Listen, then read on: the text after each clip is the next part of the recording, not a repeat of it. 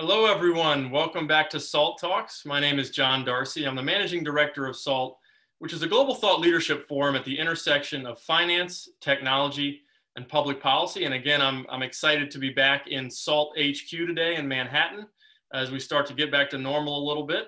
It's great to be here with the SALT logo behind me in our little SALT conference room. So I hope everyone out there is safe and healthy as well. SALT Talks are a digital interview series we've been doing during this work from home period with leading investors, creators, and thinkers. And what we're really trying to do during the SALT Talks series is replicate the experience that we provided our SALT Conference series, which is to provide a platform for what we think are big, important trends and ideas that are shaping the future, as well as to provide our audience a window into the minds of subject matter experts.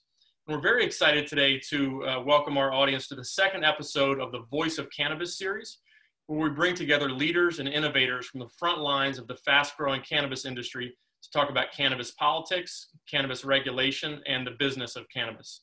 Today's episode is titled Congress and Cannabis, and it's in partnership with Fourth Wall Advisory, a strategic marketing advisory firm focused on the cannabis industry, as well as Canopy Growth Corporation, a leading international cannabis company. Hosting today's talk is Jason Wilson, who's a principal at Fourth Wall, and as well as being a cannabis banking expert. With more than 15 years of experience in the asset management, finance, and structured product space, Jason has a track record of bringing hard-to-access asset classes to market. He's been working in connection with the legal cannabis industry for the past decade and continues to be one of the leading experts in the space. If you have any questions during today's talk, just a reminder, you can post them in the Q&A box at the bottom of your video screen. And with that, I'm going to turn it over to Jason to host today's interview. Thanks, John. Pleasure to be on with you guys again, and glad you're back in the office and hopefully some semblance of normality down there. Today's episode is in many ways a continuation of the topics and issues we discussed on our Essential Cannabis panel we did back in June. Hard to believe that's almost 3 months ago. A lot's happened since then. But given the similarity of topics, we've actually decided to bring back those same expert panelists with us today. So joining us is David Culver, who is Vice President of U.S. Government and Stakeholder Relations at Canopy Growth Corp. We also have Patrick Martin, Principal of Cozen O'Connor, back with us. And as well, Eric Huey, who's the President of Platinum Advisors, is joining us. So thank you all, gentlemen, in advance for joining us today. Great to have you back. David, why don't we kind of kick things off with you? Looking at the landscape, a lot has happened in the last 3 months, but particularly with, I guess, the MORE Act. What is happening there? I understand we have another vote coming up. What's happening with co-sponsorships? What kind of momentum have we seen happen with respect to the MORE Act? Yeah, thanks, Jason. First of all, thanks to the folks at SALT for hosting this again. It's great to be back with all of you. And Jason, thanks to you for moderating today. Good to see you, Mr. Martin and Mr. Huey. I know we get to see each other on a fairly regular basis, but nice to be on the panel with you both as well.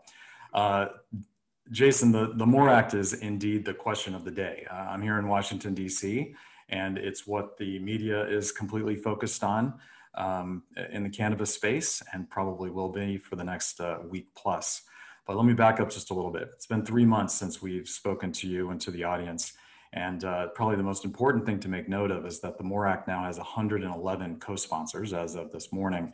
And this is over 30 more than where we were 3 months ago. So all of the cannabis advocacy groups that have been up on the Hill talking to members about this have done a really good job in terms of building that co-sponsor number.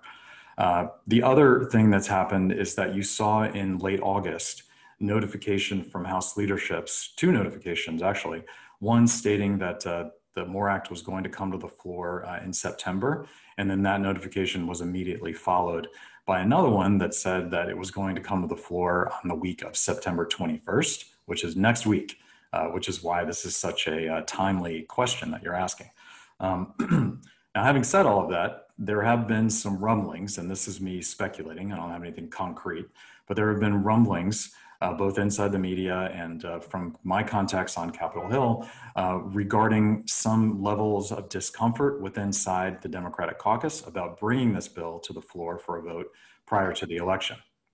And there's a number of groups out there that we've heard could be concerned. The most prominent, of course, is the frontline members. And these are members of the House of Representatives that are the targeted races for this 2020 election cycle. And I think that those members are already going to have a difficult race and are concerned about the electability of cannabis. I, of course, don't agree with that particular assessment at all. I've talked many, many times openly about how important I see cannabis as an election issue for anybody that wants to run on it. But that aside, there is some levels of discomfort. We've also got some more conservative members like the Blue Dogs, and also some freshman members that we've heard may be having some concern as well, primarily because they've just never dealt with cannabis as an issue before. So I understand all that. There also was a comment yesterday that Representative Hoyer made to the Washington Post that was tweeted out. He's the number 2 in leadership in the House of Representatives. And basically he said that the House needs to stay focused on the continuing resolution and also on COVID relief, and maybe not so much on cannabis. But they backtracked that a bit this morning, and their office made the statement very clear that this bill is still on the schedule for next week. So we are still very hopeful, as all of our advocacy friends are, that we do see this voted on next week. I wanted to touch just very quickly, if I could, on 2 more quick things related to this bill. One is that we spent a lot of time last time talking about the regulations within the MORE Act and just general ideas around federal regulations in cannabis. The MORE Act has a structure in its original form that would basically yield to the tobacco model, which tobacco and cannabis are very, very different products, and cannabis is going to need its own regulatory structure. And since we last spoke, there has been a great deal of appetite on the Hill with the committees of jurisdiction to talk about that regulatory structure. And I don't know what we're going to see in the MORE Act if it comes to the floor next week in terms of some new regulatory structure, but those conversations have begun. If the bill is to stall this Congress and we have to address it next year, we're going to spend a lot of time talking to the House and Senate leaders about this. And then the final thing I'll say is that because we are so close to this bill potentially coming to the floor, if you are interested in cannabis and you are at home, please pick up the phone and call your member of Congress. Let them know that this is a bill that's important to you. You want to see Congress vote on it and you want to see it passed. Your voice is much more important than mine as a constituent, and I encourage everybody that's watching to go ahead and do that. You know, it's not surprising at all, I guess, given what's at stake. We'd have competing viewpoints, competing interests, and you know, it's not going to be an easy road to legalization, no question. But you know, Patrick, when you turn to you for a little bit, but what's your perspective on how recent events will affect the chance of success for the MORE Act passing and getting through, like specifically with respect to COVID-19 and what that could mean? Sure, absolutely, and thank you so much to SALT for having us back to talk about this very exciting topic. I think David hit the nail right on the head when he said that, you know, there is just some concern within the Democratic caucus, not so much around the substance of the legislation, but around the timing of it.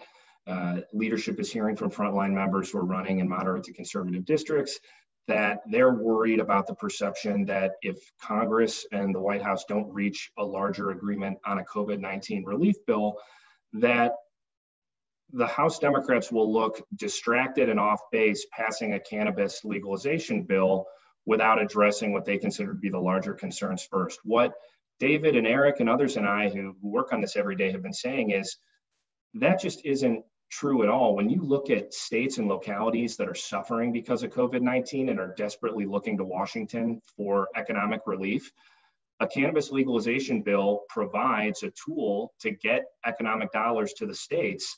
Look at the tremendous success that states that have legalized cannabis are having just from a pure economic standpoint. The numbers in my home state in Illinois in medical have been staggering, particularly throughout COVID-19. And everything that the national conversation is centered around with race and policing reform and inequality, this bill addresses that too in a very serious way. So I would say to anyone on Capitol Hill, any member of Congress, anyone who doesn't think that the timing is right for this bill, the timing is exactly right for this bill. This is us meeting the moment and addressing a true injustice. And quite frankly, taking a bold and important stand on behalf of this industry and on behalf of consumers who want to see this pass. So maybe a great time to actually have the political will to be able to get this through. But, absolutely, and I would add, to answer your question as well, the thing I would add is that this legislation will provide a tremendous amount of energy to core Democratic voters that we need to come out in November. So to those members who are nervous about this not being a net positive, I've never seen a poll in the history of cannabis that doesn't show that it isn't popular. And it's incredibly popular among young people and people of color. 2 voting blocks. The Democrats aren't going to win anything in November if we are not motivated and excited in those communities to go out and vote. Eric, touching on voters quickly, like what are we seeing demographically? We know millennials are big supporters for sure, but what are we seeing in, across other demographics? What's amazing about this issue is it transcends party. It has almost as much support on the Republican side as the Democratic side. Not quite as much, but almost as much across socioeconomic lines, across gender lines, and across age lines. So you've seen 66% of Americans think that recreational cannabis should be legal right now across America. And when you break that down by various strata and you look at the cohort of 65 and older, these folks have doubled their amount of cannabis intake and purchasing in the last 5 years. So people over 65 have purchased twice the amount of cannabis in the last 5 years as they had prior to that, because nobody remembers, or people should remember, that this is the Woodstock generation. These are people who grew up, who came of age with cannabis when it was illegal, and now that it's legal again, they're rediscovering it, and they may be rediscovering it in flower form, but they also may be rediscovering it through beverages or sublinguals or edibles or a whole range of different intake methods. So this is something that transcends all age groups and people up and down the socioeconomic scale. And I think policymakers would be remiss if they don't catch on to this. America's already there, right? This train has left the station. We are past the tipping point. The only people who aren't there are a lot of state and federal policymakers who still, for some reason, can't quite get behind cannabis. But this is something that it's to their political disadvantage if they don't do it, particularly as you look at some of the key battleground states. You look at Ohio, 62%, Arizona, 62%, even some states like Missouri, it's 52%. So these are places you wouldn't ordinarily expect, but America's there. So it's time for the policymakers to meet the people where they are. America's there. Apparently, it's an incredible statistic you have with respect to those 65 years old and older. And I guess that explains Martha Stewart coming up with Canopy. Jason, I just want to add something because I think it's an incredibly important point. The conversation around, is it a political disadvantage to do this before the election? I think punting on it could be a real political disadvantage. And Eric, for the reasons he just laid out, is exactly right. If you show the voters that we need to come out, that this isn't a priority or that we think it's too politically difficult, that really could hurt us. And I think that needs to get talked about just as much as what certain frontline members are saying about their fears about it. Well, and the other thing, obviously, we're hearing loud and clear is social justice reform, right? So here's yet another opportunity. And again, I guess to your point, the MORE Act presents a great way to help address some of those injustices. So again, passing on it would seem to be a massive disservice. Like what's happening on the Hill with respect to social justice reforms? Is Congress actually doing enough? Get us up to speed a bit. Sure. So it was a busy summer in terms of the legislative process looking at some of these issues. The House of Representatives passed a policing reform bill that was written by the Congressional Black Caucus. It got some Republican votes as well. The Senate had their own process in coordination with the White House that was not able to produce a bill that passed. But the conversation has continued to be top of mind for lawmakers and the general public. We see news stories every week about policing issues that are causing great anxiety in communities all across this country. And I think there's a recognition that both on this issue of cannabis and legalization and on policing reform, that Congress needs to act and needs to do something to address the injustices that we all see. Unfortunately, just like we're seeing with the COVID relief bill, the politicians are not able to get on the same page and do this. And it's unfortunate because it needs to happen now. Jason, Eric, yeah, you had a lot to say on the matter before. What's your view? Yeah, building on Patrick's point, this is a critical issue in communities of color, right? Where Black men are arrested at 4 times the rate of white men, despite only being 12% of the population. So if probable cause is the color of your skin, and if the allegation of a police officer, smelling marijuana as the pretense for that interaction with the police, if we can decriminalize that, we are going to stop disinvesting in an entire strata of people. We spend $3.5 billion annually in this country on marijuana enforcement.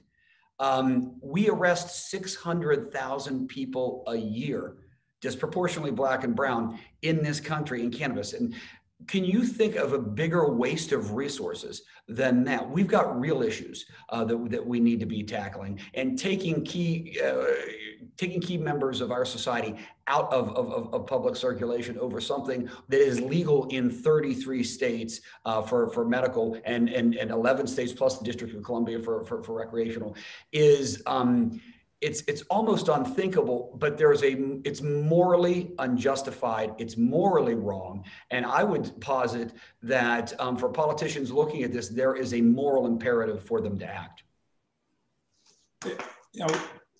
David, from a business perspective, industry perspective, how is the industry responding? I mean, you guys are a leader in the space. What are you seeing in this arena?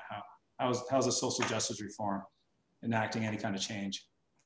Yeah, well, first of all, I think that the comments that Eric and Patrick both made on this are so critically important. It's really easy for me from a corporate perspective to talk about what this could mean in terms of jobs post-pandemic, most likely, but post-pandemic and post-legalization, what those nationwide job numbers could look like, how this could help fill budget deficits in state capitals all across the country, because we all know that they're growing exponentially. And just be a general new engine as we begin to restart this economy as we come out of the pandemic. But the harder thing for me to talk about is social justice. The harder thing for my company to talk about is social justice, but it's something that we do talk about every day. And these two gentlemen that are with me, we are up on the Hill and in state capitals talking about this, because you cannot have legalization without tackling that social justice piece of the puzzle. And the MORE Act does a very good job of that. Let me just share a personal story with you.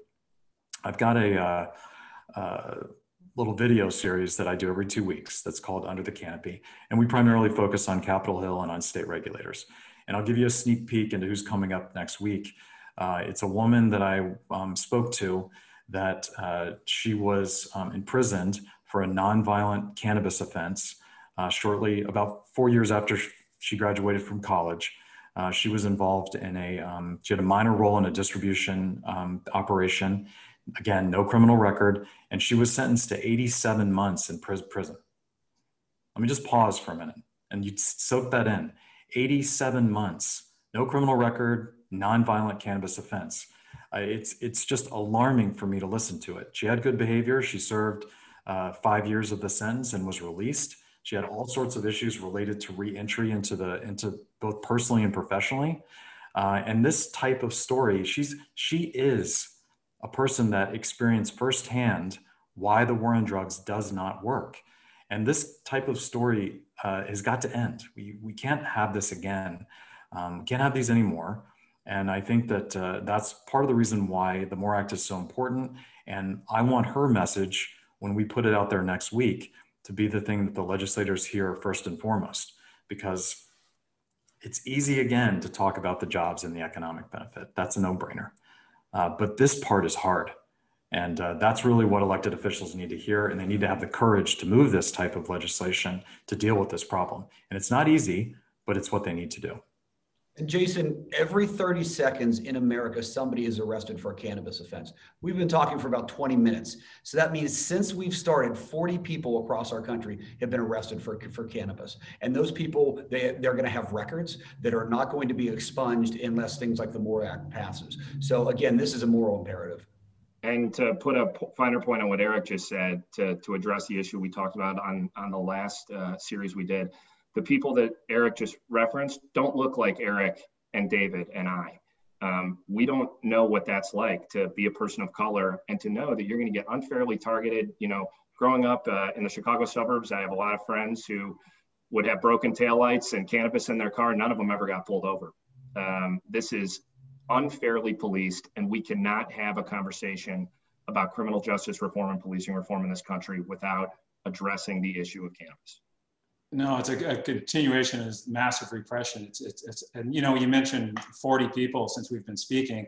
That's 40 people times 5, 8, 10 years. I mean, it's complete destruction of not just an individual's life, but their family. You know, sons, daughters, parents. It's unfathomable, actually. And you know, so like, how can this not be a major part of the federal election of you know, looking at the Democratic Republicans? What are they saying?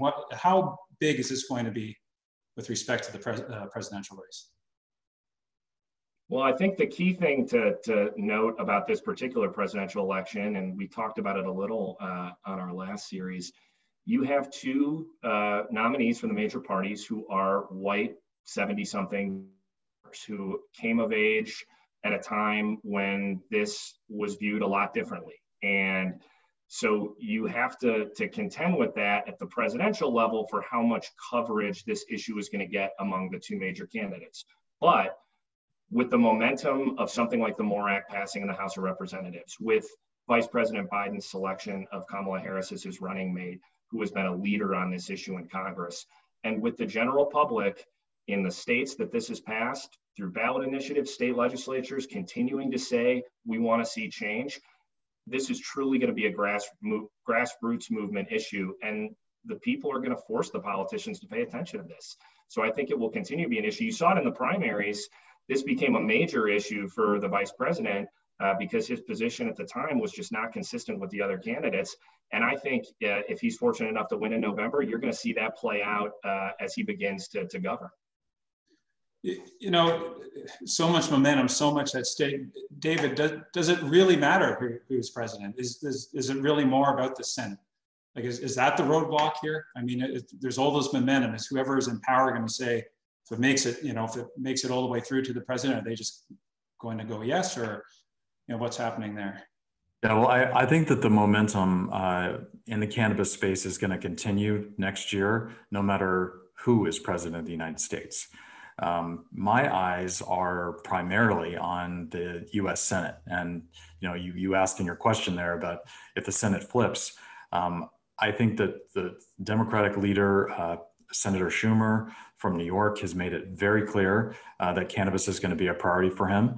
And if he's the leader next year and Nancy Pelosi stays Speaker of the House, which all indicators point to the fact that she will, then I do think we're going to see some sort of full legalization package come out in the first 6 months and sent to the president's desk. I don't think it's unrealistic to say that at all. This is assuming, of course, that things stall this year. So, you know, action in the Senate related to the MORE Act, if it is to pass in September, is still unknown. And I'm not sure what kind of appetite they'll have. But I do think that if the political winds keep blowing as they are now and the Senate does flip, then we'll see something in the first 6 months. So the big unknown, of course, is if it does arrive on Biden's desk or Trump's desk, do either one of them sign it? And to Eric's point, or to Patrick's point earlier, Biden's going to already have to start to think about his left flank when he gets on day one of being elected, both for the 2022 election and for his own reelect if he chooses to go that route. So he's going to need to protect himself from that left flank, and there's no better way to do it than with cannabis. We've already seen it, as referenced earlier in this chat, during the primaries, because countless members were primaried from the left, and so many of them led with the cannabis issue. But we don't know exactly. My gut says that either one of these men that are president would go ahead and just stand out of the way and let it happen if Congress chooses to act. And also, I should point out that at this point in January of next year, let's say it takes Congress 3 or 4 months to act, we could legitimately be coming out of the pandemic, and either man would be looking for jobs and for tax revenue for state capitals. So cannabis is going to be a brand new industry and will generate a lot of both. So those are really the main things that are on my mind related to the Senate. Good question. So regardless of the outcome and when it happens, obviously it doesn't stop momentum at the state level, and notwithstanding what happens at the federal level, presumably still be up to the states to legalize or not. So, Eric, what's happening on the ballot at the state level? Well, you've got ballot initiatives in 5 states, and what's interesting is 4 of them are red and rural states. You've got Arizona, South Dakota, Montana, and Mississippi that all have ballot initiatives, and they're joined by New Jersey. Mississippi would legalize medical cannabis use. Montana, Arizona, and New Jersey already have legalized medical, and they would transition or add recreational use. And South Dakota would do them both at the same time. The states often, particularly over the last 10 years, in an era that's often marked by congressional intransigence, if not inaction and in gridlock, that the states put themselves at the forefront. And you saw California lead on this issue very, very early, and other states begin to follow. You also saw that on the gay marriage issue. As we said, 33 states have already enacted medical marijuana as legal, and 11 states, plus the District of Columbia, have legalized recreational cannabis. So when you look at the degree to which this is turned, you have to look no farther than Montana. Montana is hardly known as a blue coastal state. Nevertheless, 4 years ago, 60% of Montanans opposed legalizing cannabis in any form. Now, 54% of Montanans agree with the proposition that it should be available for recreational use in their state. That's in the span of 4 years. You've heard me joke, Jason, that libertarians are just Republicans who smoke pot. There are a lot of, this does cross party lines, and it crosses geographic lines as well. So I think in at least 3 of those states, Montana, Arizona, and New Jersey, the numbers are in the 50s and 60s. It's going to pass, right? Mississippi, measure 65 in Mississippi, it's unclear. It's still Mississippi. And then ballot measure 26 and Amendment A in South Dakota, which are the medical and the recreational ballot measures, those are likely to pass in South Dakota. And then you're at a point where the overwhelming majority of the American people live in states where this is legal, and the overwhelming majority of states have now legalized. So then again, what is the federal government waiting for? Yeah, Jason, if I can just add to that, just to reiterate the point that we've made previously, Eric just rattled off 3 red states, very red states. And the whole idea here is that if we can get states that are red to legalize, whether medical or recreationally, then it puts a lot of pressure on their federally elected officials to follow suit. And you need to look no further than Senator Cory Gardner from Colorado, who has become a champion in the cannabis space, but wasn't at the beginning of the process. So, as more and more states tackle this, more and more red states, it's going to be more and more of a bipartisan issue and give those legislators more freedom to vote in favor of cannabis because their constituencies already want it.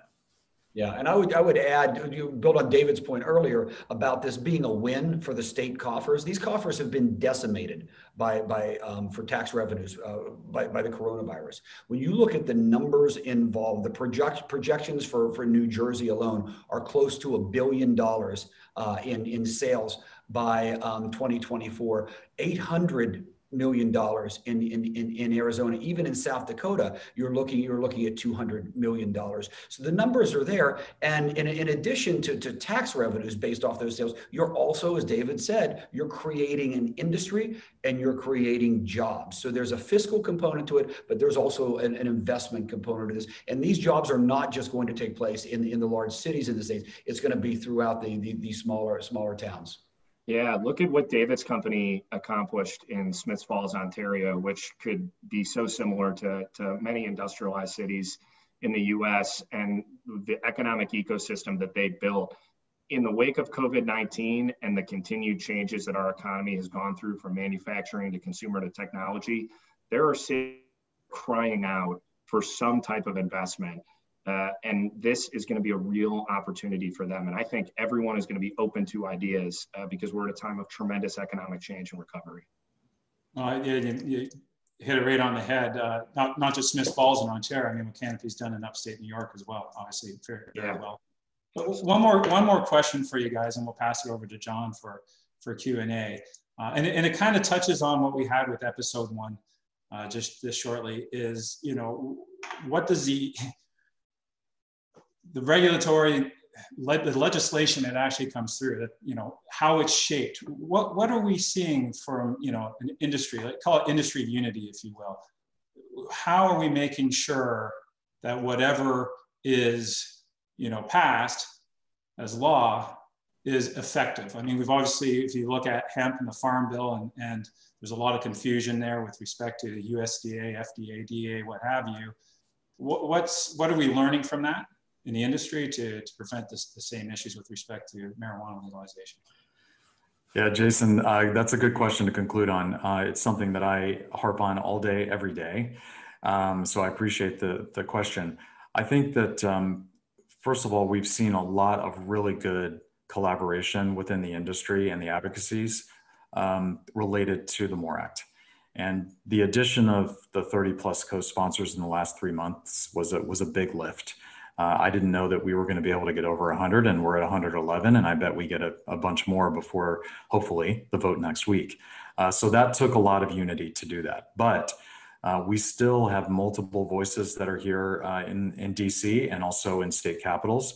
It would be better if we had a singular voice for the industry so that we can advocate with one voice related to the regulatory structure, all the pieces of that. But I really see this as, there's so many parallels, but I see this as almost like the highway, before they wrote the highway bill, you had the two trucking associations that were competing, and they came together as one, and they decided to merge because they knew they needed one singular voice to be effective. And we could be in the position next year that the full legalization package goes through if the political winds are right, and you have the right leadership there. And if that's the case, the industry must have a singular voice in order for us to get this right. Because if we don't get the regulatory structure right, if we don't get the social justice right, if we don't get the tax rate right, there's all sorts of things. We're going to spend the next umpteen decades cleaning up the mess. So it's something I'm working on right now, and I will continue to work on in preparation for next year.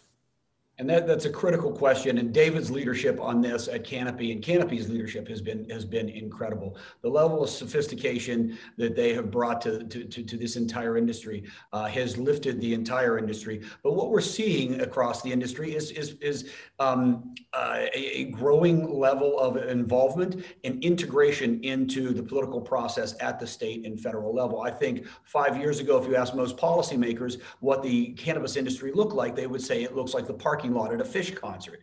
And now when they see it's more suits than ponytails, they say, wait a second, this is going to be a $56 billion industry. It now employs 250,000 people, 4 times as many people as the coal industry.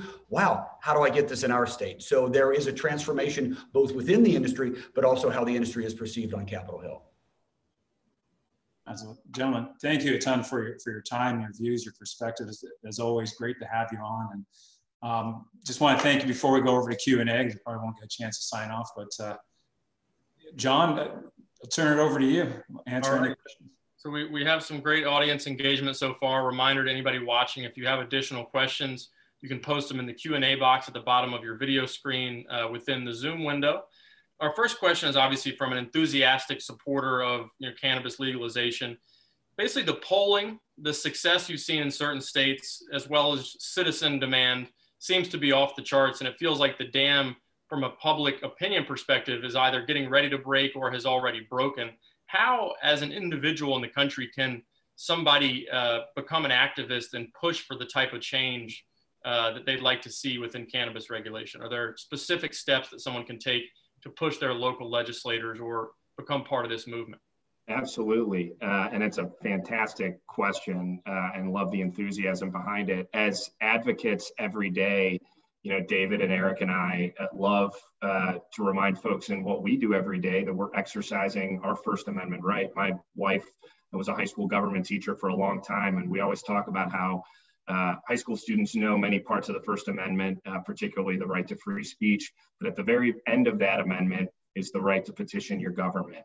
And it is a constitutional obligation that all of us have. Some of us do it for a living, but as a citizen who is passionate about an issue, considering it not only your responsibility and your obligation, I think is the first step. So get involved with advocacy organizations that are promoting cannabis in your state and at the federal level.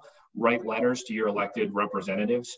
Make phone calls on behalf of politicians who are leading on this issue, and find as many possible ways, both in your public and private life, to get involved on behalf of the things you care about, because it makes a huge difference. And Eric brought up gay marriage earlier as just a nice example of an issue that sped up so quickly in terms of how the public viewed it and how policymakers viewed it.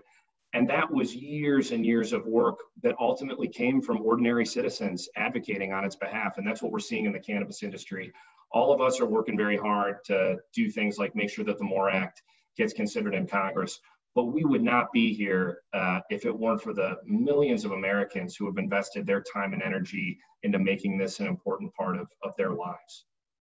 Go to house.gov, tell your congressman that you want he or she to co-sponsor the MORE Act. You want to see the House vote on it.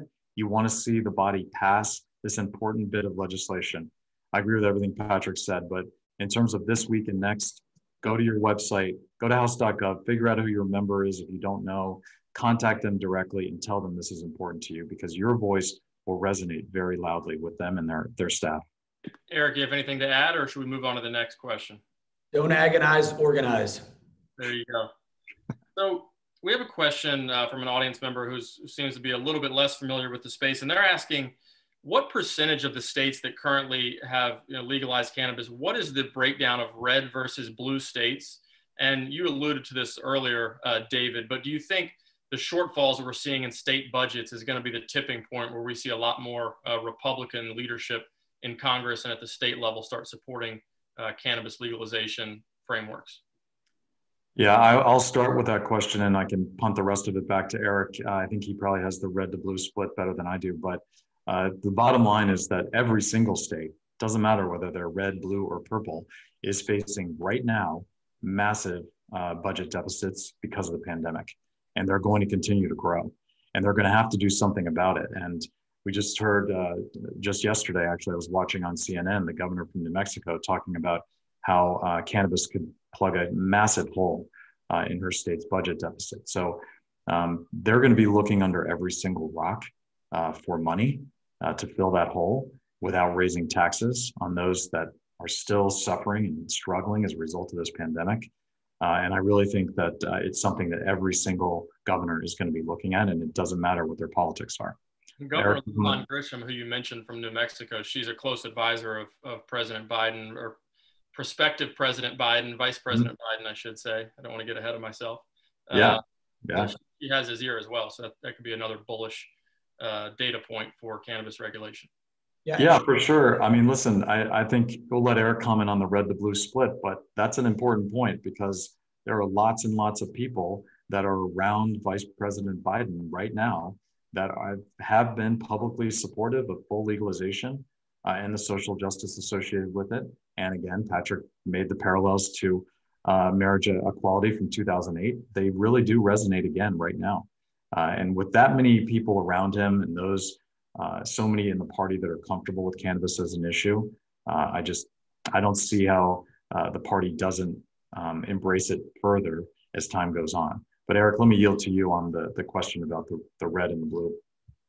Yeah, in New Mexico, the governor of New Mexico said the biggest mistake of her governorship so far is not legalizing cannabis last year, so they could have gotten ahead of this coronavirus epidemic, and just from a sheer revenue standpoint. In terms of where cannabis is legal for recreational use, it skews blue states. It's the Northeast, it's the West, it's Michigan, it's Illinois, Colorado, and Washington D.C. But when you look for medical use, it's very red state intensive. And when you think about the opioid epidemic and the impact that has had on my home state of West Virginia and other states like it, this is a way for people to deal with pain management and a whole PTSD and a whole range of medical conditions, and without resorting to opioids. And I think in those red states where we have seen movement by policymakers, that's come from a recognition that there's a medical component to this that's very real, that's been researched, and that's critical to their constituents. And also, frankly, from a revenue and jobs perspective, they see this as a revenue. And so sort of the morality begins to fall away. And in my observation of the recent history of the Republican Party, where money meets morality, money always wins. So I suspect that more red states will continue in the direction, the inexorable march of cannabis legalization. And I would add, where states implement medical programs, that ultimately leads to a conversation around adult use. The blue states that Eric named that have adult use programs, all of them had medical programs. And once people, this is just sort of human nature, once people start to see something, they know a veteran in their community who uses the medical program. They know that it's helping a senior, in their family deal with managing chronic pain, and they become more comfortable with it. A conversation around adult use doesn't seem as scary anymore. And so that's why we're so excited to see all of these red states consider medical programs, because we know that forward progress on cannabis, whether it's a medical program or adult use, is all positive movement forward for the movement. I'll insert a personal anecdote into this. So my wife's family, let's just say they're not exactly Bernie Sanders supporters. There's a member of her family that has cerebral palsy, and they were very hesitant to start using cannabis-based products to start treating some of the brain hyperactivity and other issues that he had. But once they started doing it and they listened to a couple doctors that prescribe some cannabis-oriented products, it's done wonders for his quality of life. And they are full believers in cannabis-oriented products for medical use, and it's been a fantastic benefit to him and their family. Yeah, I mean, I appreciate you sharing that story, because I think it's such an important one. As we begin to normalize this product across the country, this is not a partisan issue. This is about people. Forget about what your politics are. If it's helping people physically with an ailment that they have, then it's something that it doesn't matter what your politics are, whether you vote for Biden or whether you want to vote for Trump. So I think that one of the most important things that Congress can also do, and they took the first step earlier this month by passing a research bill that was slightly amended, that would allow for states that have legalized to let researchers use that plant material versus just the material coming out of Mississippi. Which is problematic in a number of ways, as you've read about in the newspapers for many, many years. So we're excited about that. We hope Congress gets that through. That then opens the door even further for more and more research into areas that can help people all across the country. So I'm going to ask you guys a tough question here. We have a cannabis skeptic on the call who's asking whether there have been studies and what current studies show in terms of health problems that could grow out of recreational cannabis use and possible declines in productivity. What's the latest data, and what are the costs of more widespread cannabis use? And would legalization even lead to more widespread recreational use, for example? Yeah, I think all of us recognize, the importance of making sure that health and well-being is a central part of the discussion with legalization. You've heard the vice president continue to say in his position he wants it to be studied more, and David talked about Congress acting on the research bill. I think all of us are of the belief that legalizing and regulating a product that we already know Americans are using is the most important thing we can do to ensure the consumers are abiding by the rules that will make sure that health is a part of the consideration. You don't want a world in which people are just using products and they aren't regulated in the way that they should be. And so what David in particular at Canopy spends so much time doing is working with policymakers to say, we want to do this in the right way, in a safe way. We want to learn, we're learning more every day about the product and the benefits that it has, but you can't do that when it's not legal. So I think that's a really important part to all of this. And it's a great question. Yeah, John, I can just add to that too, that there are a number of products, and I'll pick on our beverages, that are coming to market that these have no impact on the liver whatsoever. They have no hangover. They have no calories. So there's a lot of innovation that's coming onto the market that is very much in contrast to beverage alcohol and tobacco. Just to add that quick point to what Patrick said earlier. There's an aggressive testing regime in all the states where cannabis is legal, and the only entity, or the only food entity or anything else that hits these standards is baby food, right? So this is rigorously tested across 7 or 8 different data points, from microbials to fungus to pesticides, and they have very, very rigorous standards that are so tough. Sometimes the reason that a product like a beverage may fail is because of the other ingredients, the chocolate or the barley in the food stuff itself. So this is an industry that's highly, highly regulated, and the states have gotten this right. So any fears of any adverse health effects are not borne out by either studies or the regulatory regime. That's such an important point. All of the companies we work with recognize the need for a federal regulatory structure, for it to be safe, for the products to be safe, for them not to get into the hands of kids. But we have products, food, beverages, things that are legal in this country that provide absolutely no benefit other than enjoyment. Cannabis has real benefits for patients and for users. That is what makes it so different than a lot of the other products that it gets kind of lumped in with, is the way that it helps some of the people that I named, seniors that are managing pain, veterans who are dealing with anxiety. John, the story you told about the person in your family with cerebral palsy. I can't think of a lot of other products that we're talking about in the regulatory space that help people in that way. All right, well, we'll leave it there. It's a fascinating conversation. We look forward to continuing this series and hopefully continuing on the road to, as I mentioned before, the dam breaking, if it hasn't already broken, in terms of everyone getting on board with the myriad benefits of cannabis legalization. So we hope to have you guys on in a year's time talking about the landscape now that things have been legalized. But in the meantime, we'll continue to inform our audience about what the implications could be if we can get that legalization taken care of here, hopefully in the next 6 to 12 months. But thanks everybody for joining. Thank you, Jason, for hosting. You have any final word for any of our participants, Jason? No, just again, thanks for joining. And, hopefully your messaging, everyone is supportive, gets out to their, appropriate representative, and we start enacting change. We need it right now.